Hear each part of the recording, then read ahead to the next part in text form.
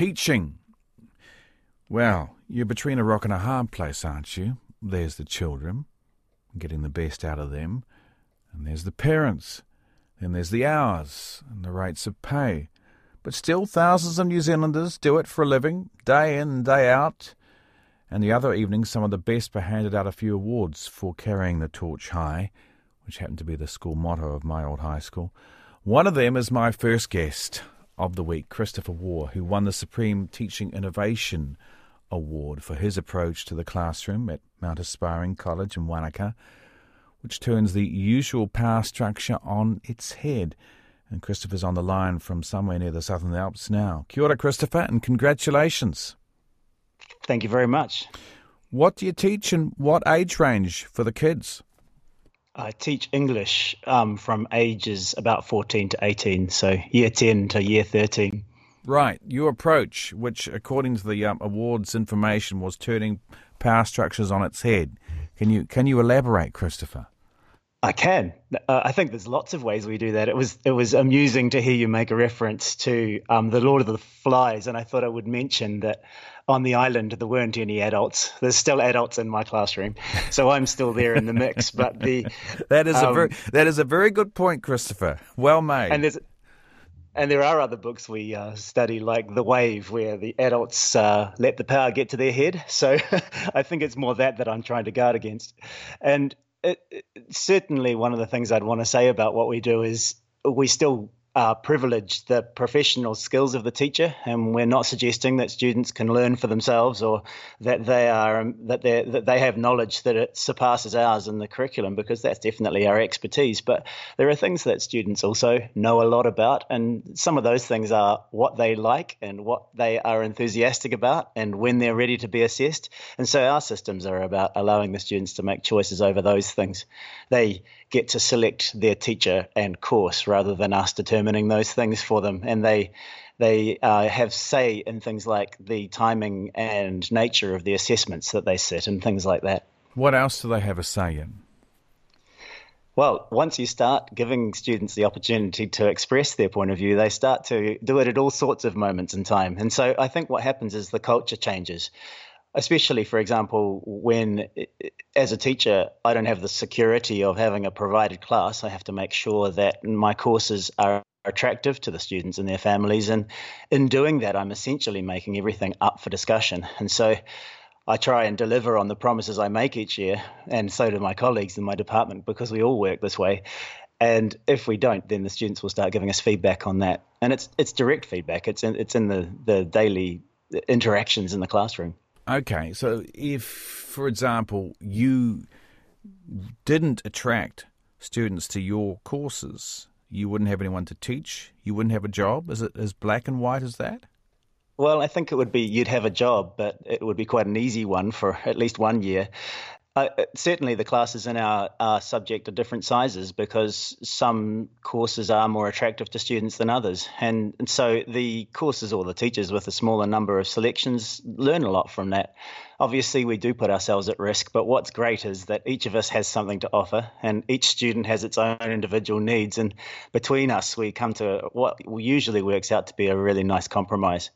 And of course, if you do have fewer students choosing you, then you do become very alert to what it is that is preventing them from wanting to be in your course. Because one thing's for certain, they do take the choice seriously, and they are only really determined to ensure that they learn well. What do you think drives the choices of the students? Well, we've asked them a lot of questions about that, actually, and they come back pretty universally with a sort of a set of three primary reasons. One is they choose based on the culture of the classroom that the teacher creates and the relationships that they feel they have with that teacher. But they also choose on the course content, because we all teach very different material, and so they choose based on something that might interest them or that they feel they would be a good challenge. And also they can see, because the courses are all laid out before them, which courses have what level of challenge. And often they'll just select on the basis of the level of challenge that they feel ready or enthusiastic to put themselves up for. Do you ever feel you're in some kind of a popularity contest with your fellow teachers? Pick me! I think that if you were to feel like that, you'd quickly learn that it wasn't a great avenue to follow. We've found that any teacher that's tried to kind of make a popular offer, either it will fall flat because the students are fairly savvy and they're certainly much more clear than we are about what might be cool.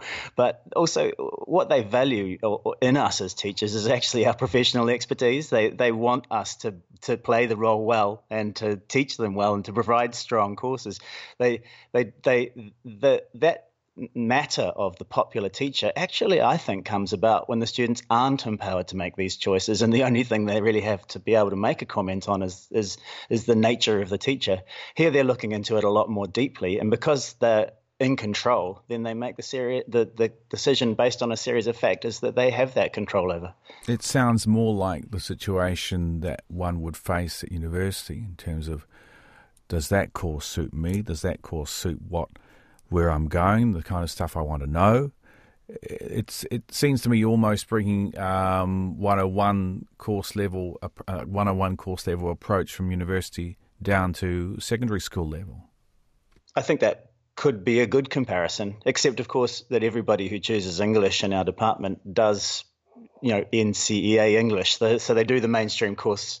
It's just through a very different lens and in a very different style. So in the end, they're all going to end up being assessed by very similar tools, and they're going to end up with very similar qualifications, but they're going to go about it quite different ways. How does it work in practice in terms of how the day is structured? When I was at high school, you had set times, and you got into trouble if you weren't there in time. And you had, about 50 minutes per period, as they used to be called. What happens then? You had 6 periods in a day. What happens now? Well, our school structure is exactly the same. So what we're talking about, because we're a single department within a larger school, is that we're talking about this sort of shifting of the locus of control happening within those English times. And so they do their normal timetable. Although, if the course is interesting enough and they enjoy the class enough, you find they don't tend to turn up late.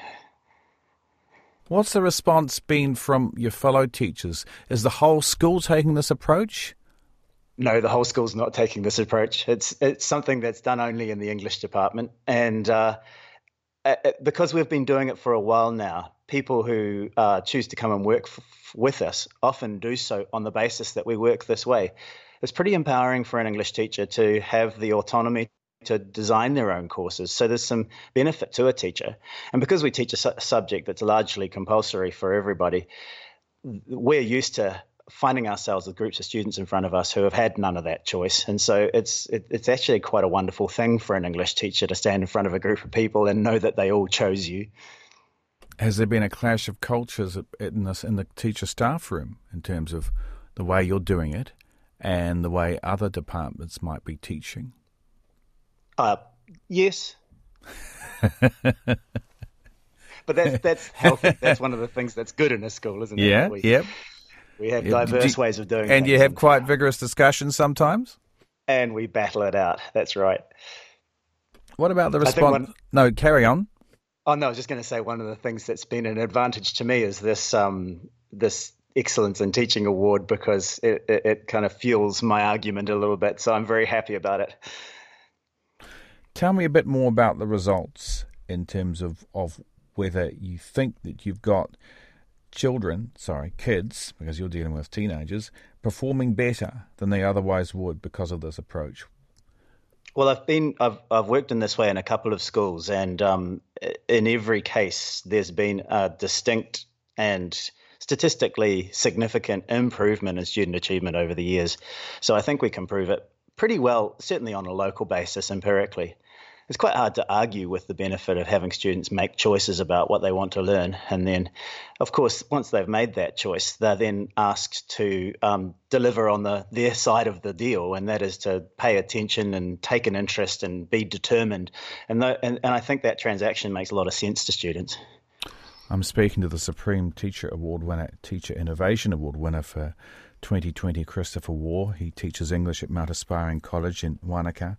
And one of the key things about the way Christopher does things, is that the teacher hands over quite a lot of the power to the students in terms of what they do, what they study. In terms of of interest in literature, do you think this also works better than you being the sole source of whatever it is you're going to teach? I think one of the ways that it does work better for us is that it's that side of it that every teacher is teaching their best work. So we're all devising programs that are the best we can come up with, and we have total freedom to do that. So as long as it covers the relevant bases on the curriculum, we can choose any text, any film, any creative writing process, and we stitch it all together around genre investigations or theme investigations. And in doing that, teachers become really highly engaged in that side of the job, which is, of course, this is the professional aspect of the role, is designing programs of learning and putting them together in ways that illuminate the texts and make them exciting. And so I think the students are getting they're selecting between some pretty awesome options, actually. And each teacher stands in front of them in love with what they have to teach. And I know that's characteristic of English teachers anyway, but we get that at a higher level because we have all that choice ourselves. So I guess while students are empowered and that control is passed on to them, we're also experiencing great freedom ourselves. What are some of the works they're asking for? So they seem to, well, in our experience, they like the classics. So there's a lot of courses that contain components of Shakespeare and a lot of 20th century literature. At the moment, things like George Orwell's 1984 and Margaret Atwood's The Handmaid's Tale are having a resurgence. And so they feature in a lot of the courses we offer. And then we just find ways of connecting those to more contemporary work and showing how the resonances are continuing through the centuries. What about poets? The poets, apart from the students themselves? Right, yes. Well, so that's one thing. Getting them writing. So, I mean, everything we do, we try and switch it around. If we study a dystopian genre text, then we ask the students to start generating their own dystopias, looking at some of the preoccupations we have today. And the poetry that we study is quite diverse, but it's one of the areas in English where we can often refer locally. And so many of the teachers are become quite fluent and have quite an extensive knowledge of local poets, and that's a great opportunity for us to make sure that those voices are also represented in the curriculum. Christopher, I don't often have an award-winning English teacher on nights, and I know there'll be a few people who are listening who'll be wondering things like, well, what about the fact that the young people of today don't seem to know where to put their apostrophes or their commas or capital letters or basics of grammar that we took for granted? How important is that stuff? Or is that actually stuff that we should stop worrying about and just hand over to algorithms to look after for us now? Oh, no, I would consider it to be as vital as it's ever been. I think the difference is that the approach that we take to it may be a little different. And while any English teacher in the New Zealand system would agree that students having an understanding of the mechanics of language so that they can be effective communicators is a vital part of the job, and I have no argument with that. The approach we might take to exploring grammar might be a little different to the rules-based systems of the 60s and 70s, or I guess the 70s and 80s, where the kind of rules were not really paid attention to. I don't remember studying grammar myself, but what we do now is we look at grammar in the way we look at every aspect of text as a tool for a writer to use for effect. So they have to become highly fluent in grammatical effects in order not only to write accurately, but also to be able to use the nuances of grammar to really empower their writing and speech. So, and that's where the students become really engaged by it. It stops being simply a set of rules that must be learned to being an insight into language that they can employ for their own advantage and for the advantage of others. What's the response been from parents? Well, you give parents a little bit of choice, and they're generally pretty happy. So, one of the research that sits behind this has always said that one of the most powerful influences on outcomes for students is the teacher, and of course, there's so much logic in that it doesn't take a lot of research to prove it. But at the same time, parents in the past haven't had any ability to influence who teaches their children. And in our system, they through their child or working with their son or daughter, they can actually make that choice. And so if they have a teacher that they want their son, daughter, or child to be in front of, then they can influence that now. It gives them a lot of power to both be interested, but also to influence how their children are taught. And schools don't usually provide that facility. And I think that's where sometimes this is considered to be a bit countercultural. If parents aren't supportive of their child's need to learn, can a teacher make a difference? I understand the words you're saying, but I can't recall an experience I've had in my 18 years of teaching where I've encountered a parent who's not interested in their child's learning. We might not always agree on what priorities of learning there should be, but parents are interested in their children's thriving livelihood. What are you going to be teaching tomorrow? I need more than 17 minutes for that. I'll never stop. And I've only given you about 60 seconds. So what authors? So one of the things I'm really looking forward to tomorrow is that I've been away for a couple of days because I was in Wellington for this award, and I'm getting back to my class, and one of them has been making some progress on reading The Book Thief by Marcus Zusak, and we're exploring the kind of surreal element of the narrator of death and talking about what that brings to the reader in terms of our trust of what's being said in the text. And I know that they'll have read through some parts where their confidence in what the narrator says is going to be quite undermined, and I can't wait to hear what they have to say about that. They always bring something to the text that I hadn't thought of, and I find it really exciting. Christopher, it's been lovely talking with you. Congratulations. Have a lovely day tomorrow. Will do. Thanks very much. Thank you. Christopher Waugh. He teaches English at Mount Aspiring College in Wanaka. He won this year's ASG Innovation Award. Now, ASG, I think, stands for, it's just National Excellence in Teaching Awards. And his award was for innovation as a teacher.